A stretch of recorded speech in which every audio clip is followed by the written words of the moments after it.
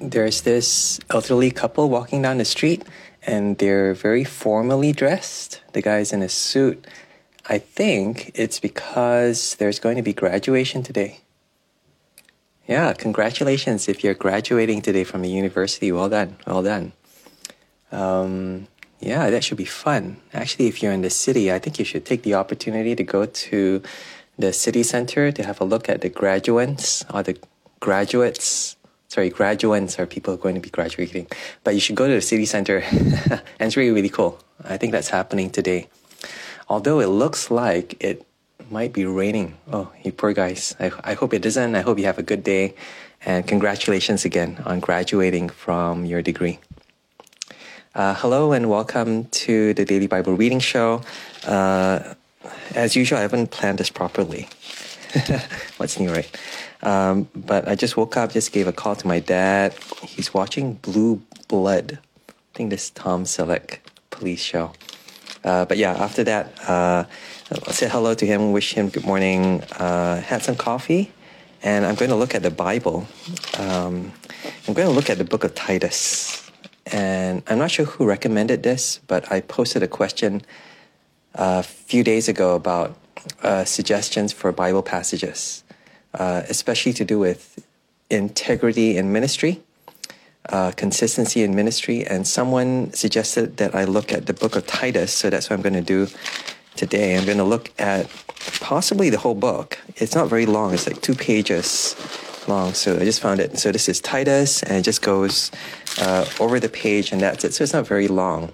But what I'm hoping to do is to try to get a talk out of this, to look at what the Bible says about ministry, but especially the topic of integrity. Integrity, how would you define integrity? Consistency, that God says something and then we do, or we live our lives in consistency with what God has said in His Word. So I think that's what I'm looking out for, that definition, but also that motivation to live lives that are consistent with the Bible, with God's Word, with God's character, His holiness and stuff like that. So I'm looking to the book of Titus to do that. Thank you again to the person who suggested it. I'm sorry, I can't remember who it is, but thank you so much for the suggestion. Let's see if Titus has something helpful, something pertinent to say about how we can be consistent in our lives as Christians today. So let me pray. Lord, thank you for your word that speaks into our lives, and help us to respond with our lives with a kind of integrity, with a kind of desire that wants to live out the gospel. Help us to do this in Jesus' name. Amen. Amen. So if you've just joined me, I am looking at the book of Titus. I haven't looked at it yet. So it's going to be my first impressions of the book of Titus. And again, I'm looking for ideas, but hopefully a kind of concrete picture of integrity in the Christian life and Christian ministry that comes from God's Word. So this is Titus chapter 1 and verse 1. Paul, a servant of God and an apostle of Jesus Christ, for the faith of God's elect and the knowledge of truth that leads to godliness. Okay, all right. So actually just the first verse, a knowledge of the truth that leads to godliness. So you know this truth, you know this word, but it's meant to lead us in a certain direction, to live a life that displays this truth. And that life is described as that one word, godliness. So the gospel should lead us towards godliness. I think that's a good definition of consistency and integrity.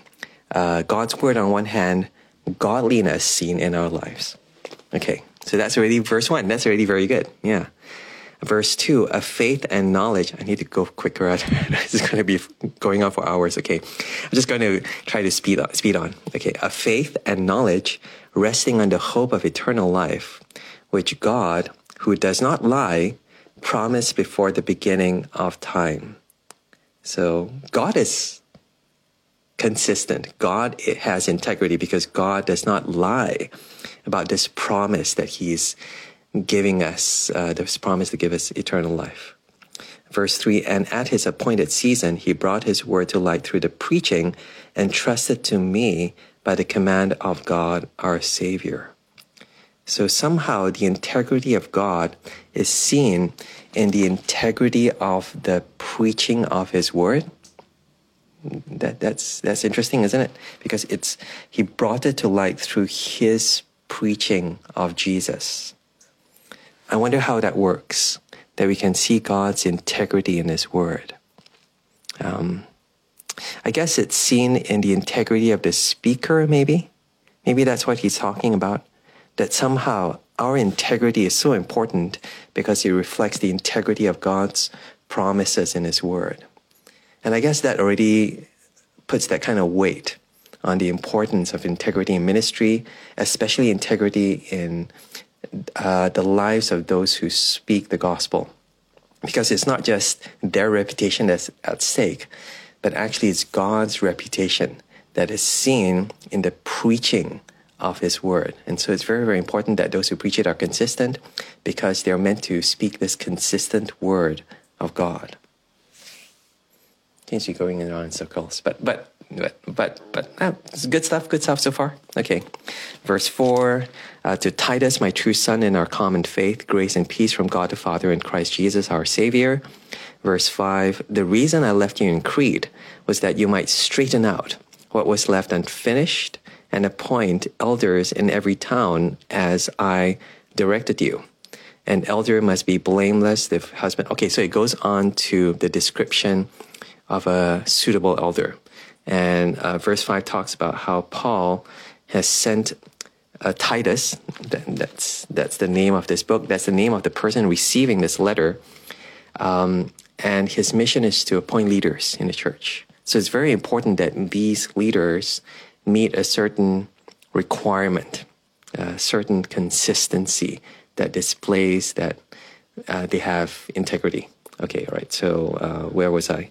Verse 6, an elder must be blameless, the husband of but one wife, a man whose children believe and are not open to the charge of being wild and disobedient. So consistency and integrity that's seen in his relationships, especially his relationship at home, his relationship with his wife, with his children, that he is able to manage his own household.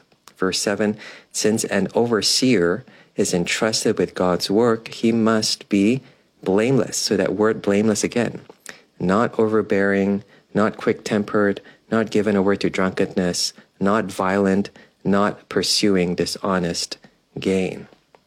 So it's almost a definition for this word blameless. Not. So to be blameless, that means people can't blame him and say, aha, you are overbearing. No, he's not. He's not. You are violent. No, he's not. You're seeking dishonest gain. That means you can almost ward off all these accusations of impropriety, of being dishonest. I wonder if it's also kind of like it's a realistic picture as to the accusation that will come. The people will accuse you of stuff.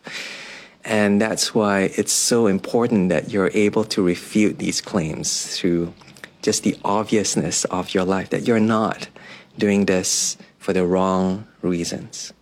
Rather, verse 8, he must be hospitable, one who loves what is good, who is self-controlled, upright, holy, and disciplined.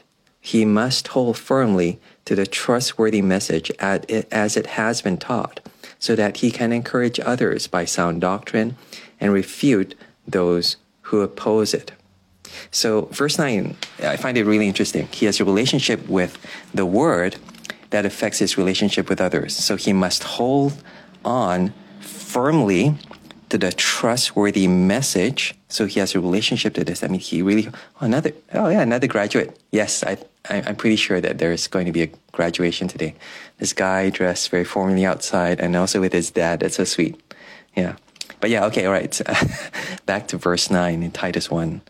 So he really, really holds on to this message because so then he can encourage others to do the same. He can encourage others by sound doctrine, and he can refute those who don't accept this word. So it's kind of saying that the source of his integrity is in God's word. And if you think about it, I think that's something that's counterintuitive, because the definition of integrity, at least in the world, that does not acknowledge God is that you want to be true to yourself, you want to be honest, you want to be authentic to who you really are. But what's the difference then with a Christian who's trying to display the same integrity? Well, for the Christian, the integrity is outside ourselves. It's actually in God's Word. So we're trying to be consistent, not with who we are, because we are sinful, we're broken, but we're consistent with God's Word. So it's a standard, it's a pattern, it's a character, it's outside of us. And therefore, we want others to be consistent with this Word as well. Those who hold to this sound doctrine, we encourage them. And those who don't, they're not opposing us. It says it's opposing this Word, we refute them. So it takes us out of ourselves in terms of ministry. Ministry is not being the best, most honest, most likable, most lovable pastor in the room. No, ministry is about the Word. And you yourself are being accountable to this Word, and you're calling others to be accountable to this Word as well. It's always putting the focus back on God's Word, on the truth, and it's calling others to place their lives, to measure their lives according to this standard, but also this grace, to this salvation. Yeah, okay. Please remember, this is my first impression, so it's not like super polished or whatever, but I think there's something here. Actually, Titus is teaching us in a very freeing way of what it means to have integrity in ministry. It's not about being the best, most suitable guy or most perfect person, but it's just being a Christian who's trying to live their lives according to the gospel. Okay, verse 10. Let's pick up the pace. For there are many rebellious people, mere talkers and deceivers, especially those of the circumcision group. They must be silenced because they're ruining whole households by teaching things they ought not to teach, and that for the sake of dishonest gain. So there are people who don't have integrity because they're teaching stuff for the sake of dishonest gain. So it's not just that they're teaching the wrong things and they're destroying other people. That in itself is really, really bad, right? But then you can see the inconsistency in their lives that should give you a clue that their teaching is wrong. They're doing it for money. They're doing it for a kind of dishonest gain. They're getting something out of it. And that's why they're teaching this wrong teaching, ruining households. There's mere talkers and deceivers. Again, mere talkers, that's a very interesting phrase. They just say these things. They maybe don't do them. Yep, so again, that inconsistency. Verse 12, even one of their own prophets had said, Cretans are always liars, evil brutes, lazy gluttons. So it's something that not just Paul is saying, but there's something obvious about it. People know this about them, I guess. This testimony is true, therefore rebuke them sharply so that they will be sound in the faith and will pay no attention to Jewish myths or to the commands of those who reject the truth. To the pure, all things are pure, but to those who are corrupted and do not believe, nothing is pure. In fact, both their minds and consciences are corrupt. Let me just finish verse 16. They claim to know God, but by their actions, they deny him. They are detestable, disobedient, and unfit for doing anything good. Okay. Well, what's this talking about? So the command is verse 13, rebuke them sharply so that they will be sound in the faith. So you're scolding them, you're rebuking them. Why? And this is kind of interesting. I think it's really interesting because you're rebuking them not because they're being dishonest, which is enough, right? I mean, say, hey, you guys, you're doing ministry for the wrong reasons. No, you're rebuking them because they're not consistent with God's word. They're not sound in the faith. They're not teaching the truth. And that's why they have dishonest gain. That's why their consciences are corrupted. So the inconsistency, that's a symptom, but actually the disease, the cancer, is actually they don't believe the gospel. They're inconsistent with the gospel. Maybe they don't believe that Jesus really, really does forgive us of our sins, or they don't believe that maybe ministry, for all its hardships, for its humility, is worth it. And therefore you need to get this gain, you need to get this attention in order to make all the sacrifices involved in ministry worthwhile doing. You need to use it as a platform, you need to use it as a means for just feeding yourself. And there's an inconsistency there with really, really believing that the gospel is the word of God. So verse 16, they claim to know God, but by their actions, they deny him. So there is, again, so to sum up chapter 1, this is the whole of Titus chapter 1, he talks about the leaders and those who teach false doctrine. The leaders are meant to live their lives in consistency with God's word. And those who teach false doctrines, you can tell by their lives as well. So there's a consistency, there's an inconsistency, there is seen in those who live according to the truth, the elders, the leaders of the church. And this is the criteria for choosing elders in the church. You know, you want them to live lives that are transparent when it comes to the gospel. But there's also a warning towards those who do not teach this truth, that they're denying God, that there's an inconsistency when it comes to what they say and what they do. Yeah. So just speaking about leaders, you know, how important it is that the leaders of the church, the teachers of God's word, live according to the gospel. Yeah. So before it even comes to us, I think chapter 2 talks more broadly about the church having this integrity. Leaders are meant to reflect consistency, I guess, when it comes to living out the gospel. Unlike 1 Timothy chapter 3, which has similar descriptions for leaders, for overseers. There in chapter 3, verse 2, there is that famous line, able to teach, and it's important that you're able to teach the gospel. Here it's almost saying you're able to live the gospel so that you can teach, you could even go as far as to say that someone who's able to teach but isn't living this gospel shouldn't be teaching. Someone who's able to teach this gospel very, very well and maybe well-spoken and very gifted, but there is open to kind of reproach. He's not blameless. Maybe there ought to be an integrity, a kind of consistency when it comes to what they're teaching, but also what they're living.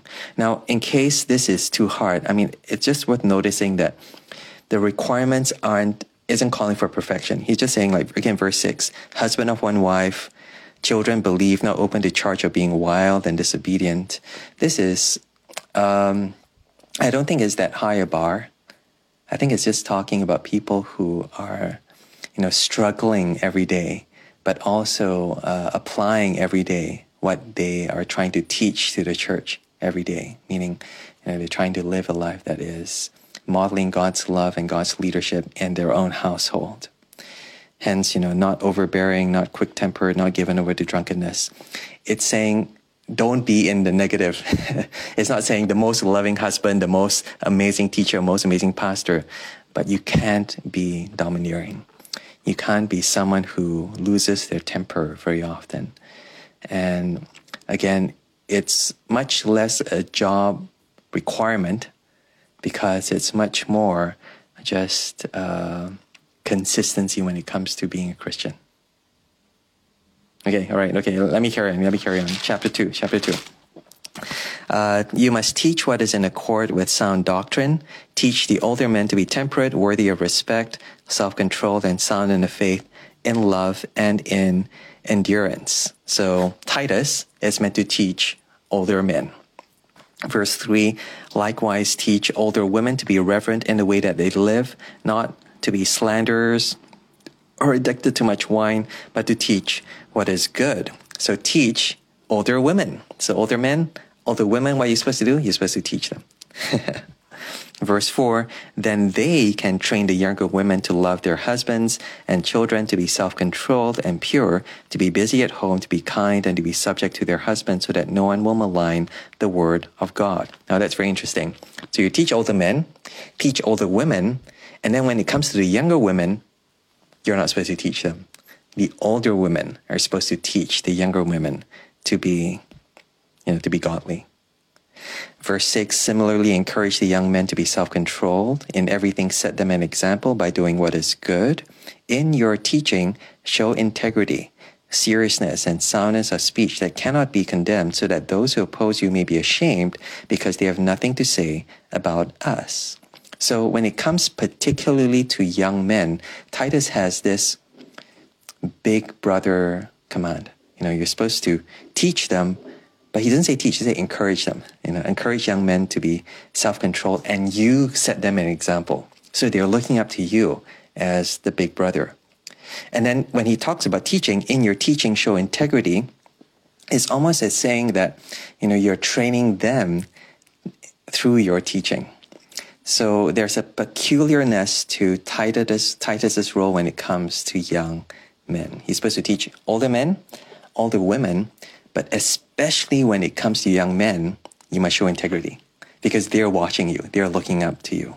And it shows the kind of influence you have as a pastor, especially if you're male, as to what it means for younger people to follow in your footsteps when it comes to ministry. This is very, very peculiar, very, very specific call to integrity when it comes to teaching young men. Verse 9, teach slaves to be subject to their masters in everything, to try to please them, not to talk back to them and not to steal from them, but to show that they can be fully trusted, so that in every way they will make the teaching about God, our Savior, attractive. So it's interesting that there are going to be slaves in this congregation. I think of back home in Malaysia, you have the families, you have the kids, and then you imagine like the domestic helpers. They're not in a separate room. No, they're in the same congregation. And Titus is teaching the same doctrine of God's gospel and calling for the same consistency in living out the gospel to everyone. So they're kind of integrity when it comes to relationships with one another, that the church is coming together and sitting under the same word of God. Verse 11, for the grace of God that brings salvation has appeared to all men. It teaches us to say no to ungodliness and worldly passions, and to live self-controlled, upright, and godly lives in the present age, while we wait for the blessed hope, the glorious appearing of our great God and Savior, Jesus Christ, who gave himself for us to redeem us from all wickedness and to purify for himself a people that are his very own, eager to do what is good. Okay, this is a very big statement. So the grace of God has appeared, and yet we're waiting for the glorious appearing. So there's a past and there's a future. And what it shows that in between, we're meant to display this reality that God has appeared and God's going to appear. And what's this reality? It's seen in people who are purifying themselves to do what is good. How do you apply that? That's tough. Well, it's worth just noticing that Jesus here is called God. Sometimes, people criticize us, where do you find that Jesus is actually called God? Because in the gospel, he calls himself Son of Man. Something is called Son of God. But here in verse 13, we wait for the appearing of our great God, Jesus Christ. So Jesus is called God. And I think that helps us then to see the tension between what has happened and what's going to happen. So first of all, it talks about the grace of God has appeared. And that's talking about Jesus. It's talking about his salvation on the cross. But it's almost talking about what God has given us. So God has given us this grace through Jesus Christ. And that enables us to live according to that grace. It's talking about something that God has done for us. But finally, it talks about God himself. So God will appear. Jesus himself will appear, and he is our hope. I'm really thinking aloud. I'm really stretching myself. How does this then help us to live lives that are consistent? I guess it means that it enables us, it makes it possible for us to live according to this grace, and it motivates us to live according to this hope, I think. Does that work? And that the grace of God has appeared, and it brings salvation, so we are saved, and therefore we are saved in order to live out these good works.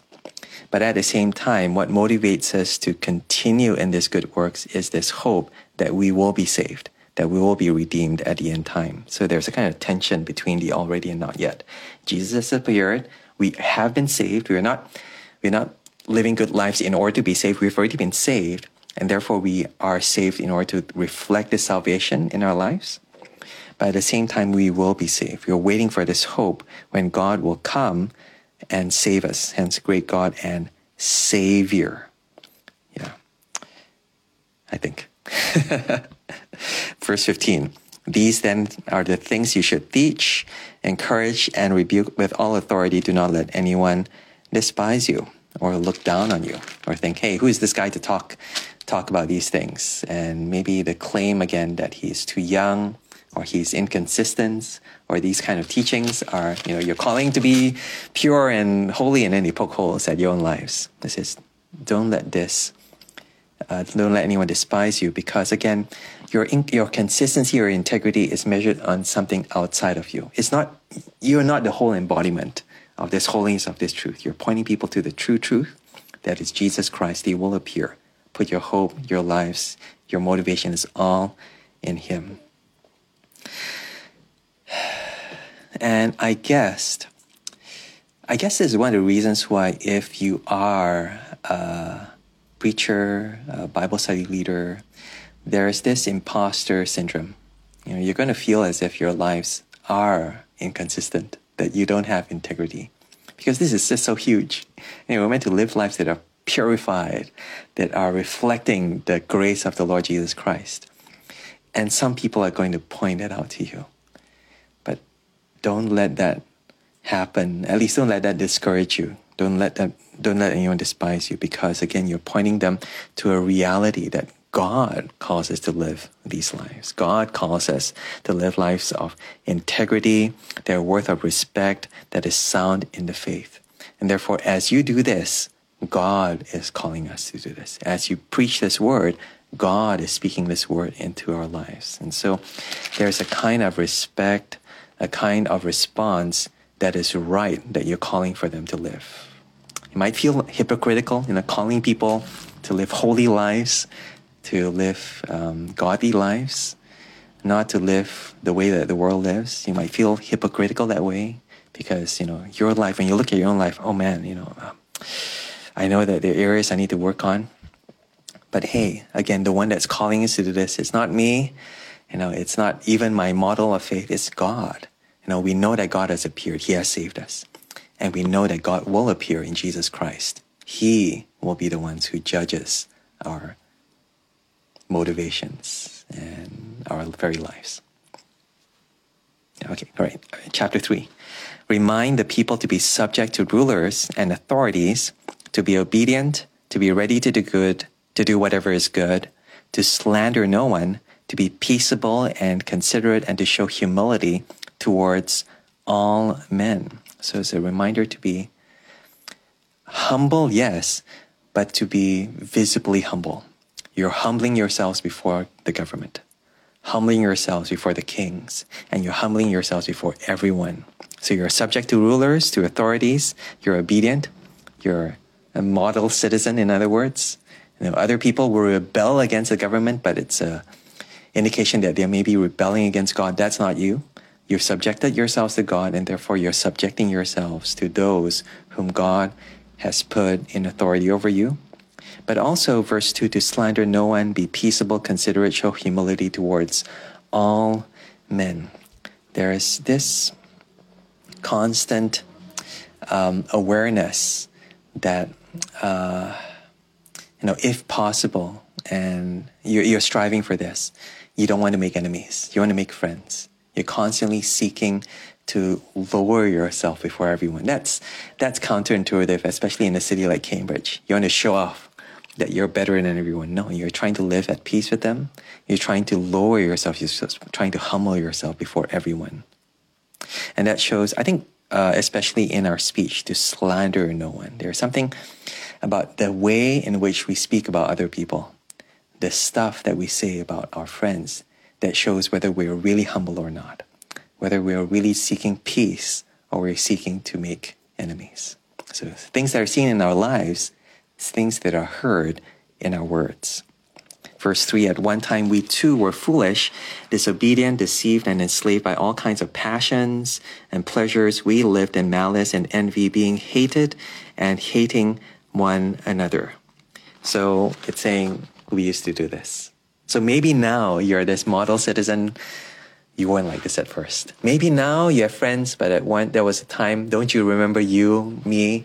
We used to go around trying to outcompete everyone. That picture of hating and being hated. I hate you, you hate me. I hate you more, you hate me even more. This kind of like this cycle of hatred, of competitiveness again, of trying to outdo one another. And says, does that sound familiar? All of us came from that kind of frame of mind that I am God and you are not. Even God is not God, I am God. Verse 4, but something changed. But when the kindness and love of God our Savior appeared, He saved us, not because of the righteous things we'd done, but because of His mercy.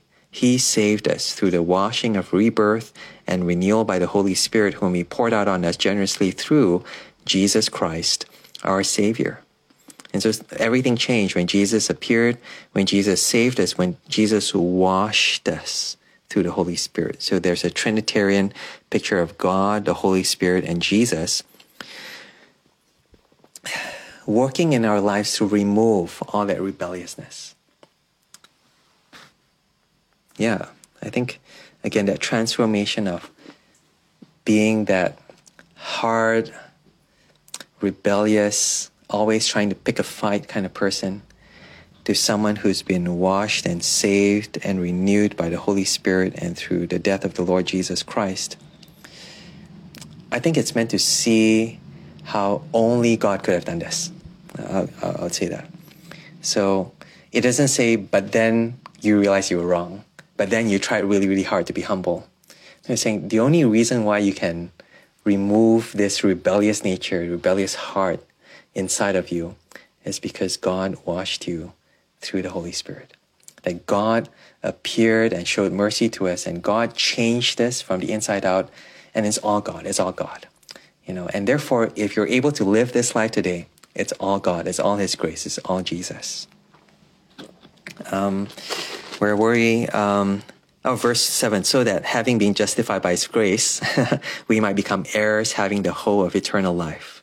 This is a trustworthy saying, and I want you to stress these things so that those who have trusted in God may be careful to devote themselves to doing what is good. These things are excellent and profitable for everyone. So again, verse 8, this is a trustworthy saying. Those who've trusted in God devote themselves to doing good. So those of you believe this, you trust in God, you devote yourselves to doing good. You trust in the gospel, there's a consistency in the way that you live your lives according to the gospel. You do good. You live lives that are humble, that display God's goodness. So again, integrity, consistency, authenticity, not to ourselves, but to the gospel. Verse 9, but avoid foolish controversies and genealogies and arguments and quarrels about the law, because these are unprofitable and useless. Warn the divisive person once, and then warn him a second time. But after that, have nothing to do with him. You may be sure that such a man is warped and sinful. He is self-condemned. And it's just, this is so practical. This is so practical. Someone is coming to pick a fight with you. What do? Pick a fight with you. Pick a fight about, what you believe in, trying to poke holes in your lives. What do? Well, you warn him once, warn him twice, and then, that's it. And I think, again, the idea is not, it's practical because if you don't do this, you will be drawn into this argument. And it's just foolish. It doesn't help anyone. There are just some things where it's just not worth fighting for. I think that's what Paul is saying.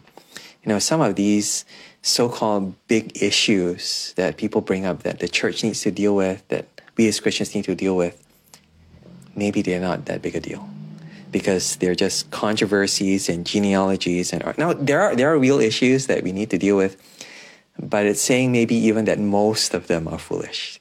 There are things that we need to focus on, especially when it comes to integrity to the gospel. Again, that's a big idea in this book. But most of everything outside of that, not important. Don't even get involved in that. It'll just suck you in, you'll waste your energy, and it doesn't help you, it doesn't help that person. Just warn him once, twice, and don't bother. Don't deal with that anymore. I find that really helpful, very, very freeing. Because again, integrity is not about authenticity or being open or being honest, showing everything in your life. But it's about showing the gospel, showing that God is gracious to call us and enable us to live a life that is pure, that's about doing good, that's about living peaceably with one another. But it's, again, all about the gospel. It's not about us. And someone who's arguing about all these controversies, they're essentially trying to make everything about themselves.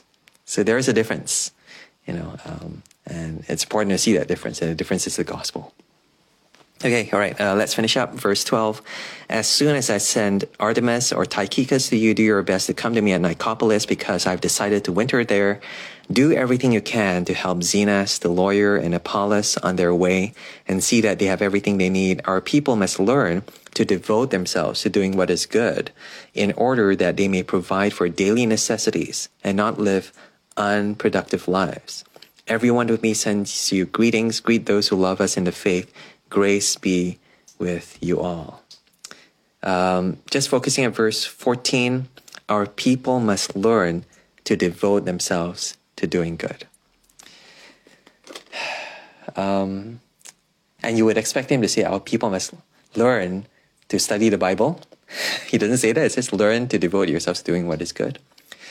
Or learn doctrine. No, learn to devote yourselves to doing good in order that you may provide for daily necessities, not live unproductive lives. There's a kind of productivity that's meant to be seen in the life of the church that flows from the gospel, yes, from Bible studies, from preaching, but actually that then results in just doing good, just helping people, providing for practical daily needs. And I think that's a challenge, honestly, because here is the end, the summing up, the last word from Paul that talks about integrity.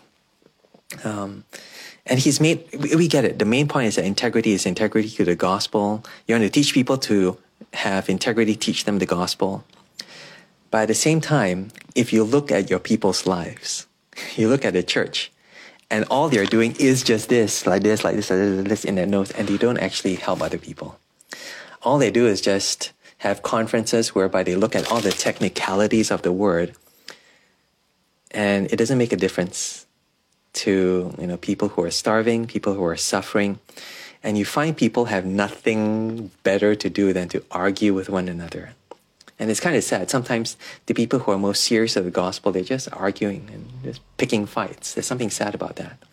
Paul says, these guys have too much time on their hands. Tell them to devote themselves to doing good. And I think it's a challenge for those of us who claim to be serious about the Bible, who spend a lot of time doing stuff like this, podcasts and live casts and live streams about doing the Bible. There's just so much good to be done. There's so much of life that's meant to reflect the gospel. And maybe that's where the inconsistency might lie. If you want to work on something, work on living out the gospel. You already know it. You already teach it. You already believe in it. Devote yourselves to doing good. And I think it's no accident this is the last word. Now, it's speaking to people who know the gospel, who believe the gospel. Live it out. Help others to see the goodness of the gospel. Okay, and so far, that's it. That's the end of Titus. Quite a short book.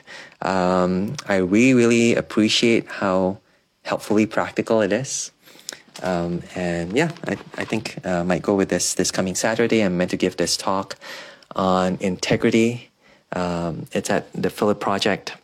And it's a very interesting lineup that we have this coming Saturday. We have a few people invited in to talk about their ministry. So a couple of people from a local church, a couple of people who have been missionaries around the world. We're just going to come in, bring them in and interview them. And so the students are going to get to hear from them and ask them questions about what it means for them to do ministry. And at the end of the day, I'm going to give a talk. I think I'll look at Titus together and try to bring it back to the gospel. We're meant to be consistent and have integrity that is shaped by the gospel. And therefore, as we go out, leaving this course, hearing this talk, we know it. We're meant to go out and just get busy living out the gospel. Yeah, sounds obvious, but I think also sounds very, very helpful, very, very convicting. Yeah. Heavenly Father, thank you so much for the message of Titus that speaks into our lives today. We just need to devote ourselves to the gospel, devote ourselves to displaying the goodness of the gospel. Help us to do this. In Jesus' name, amen. Amen. Thank you for joining me. This has been the Daily Bible Reading Show looking at the book of Titus. Take care and God bless. Bye.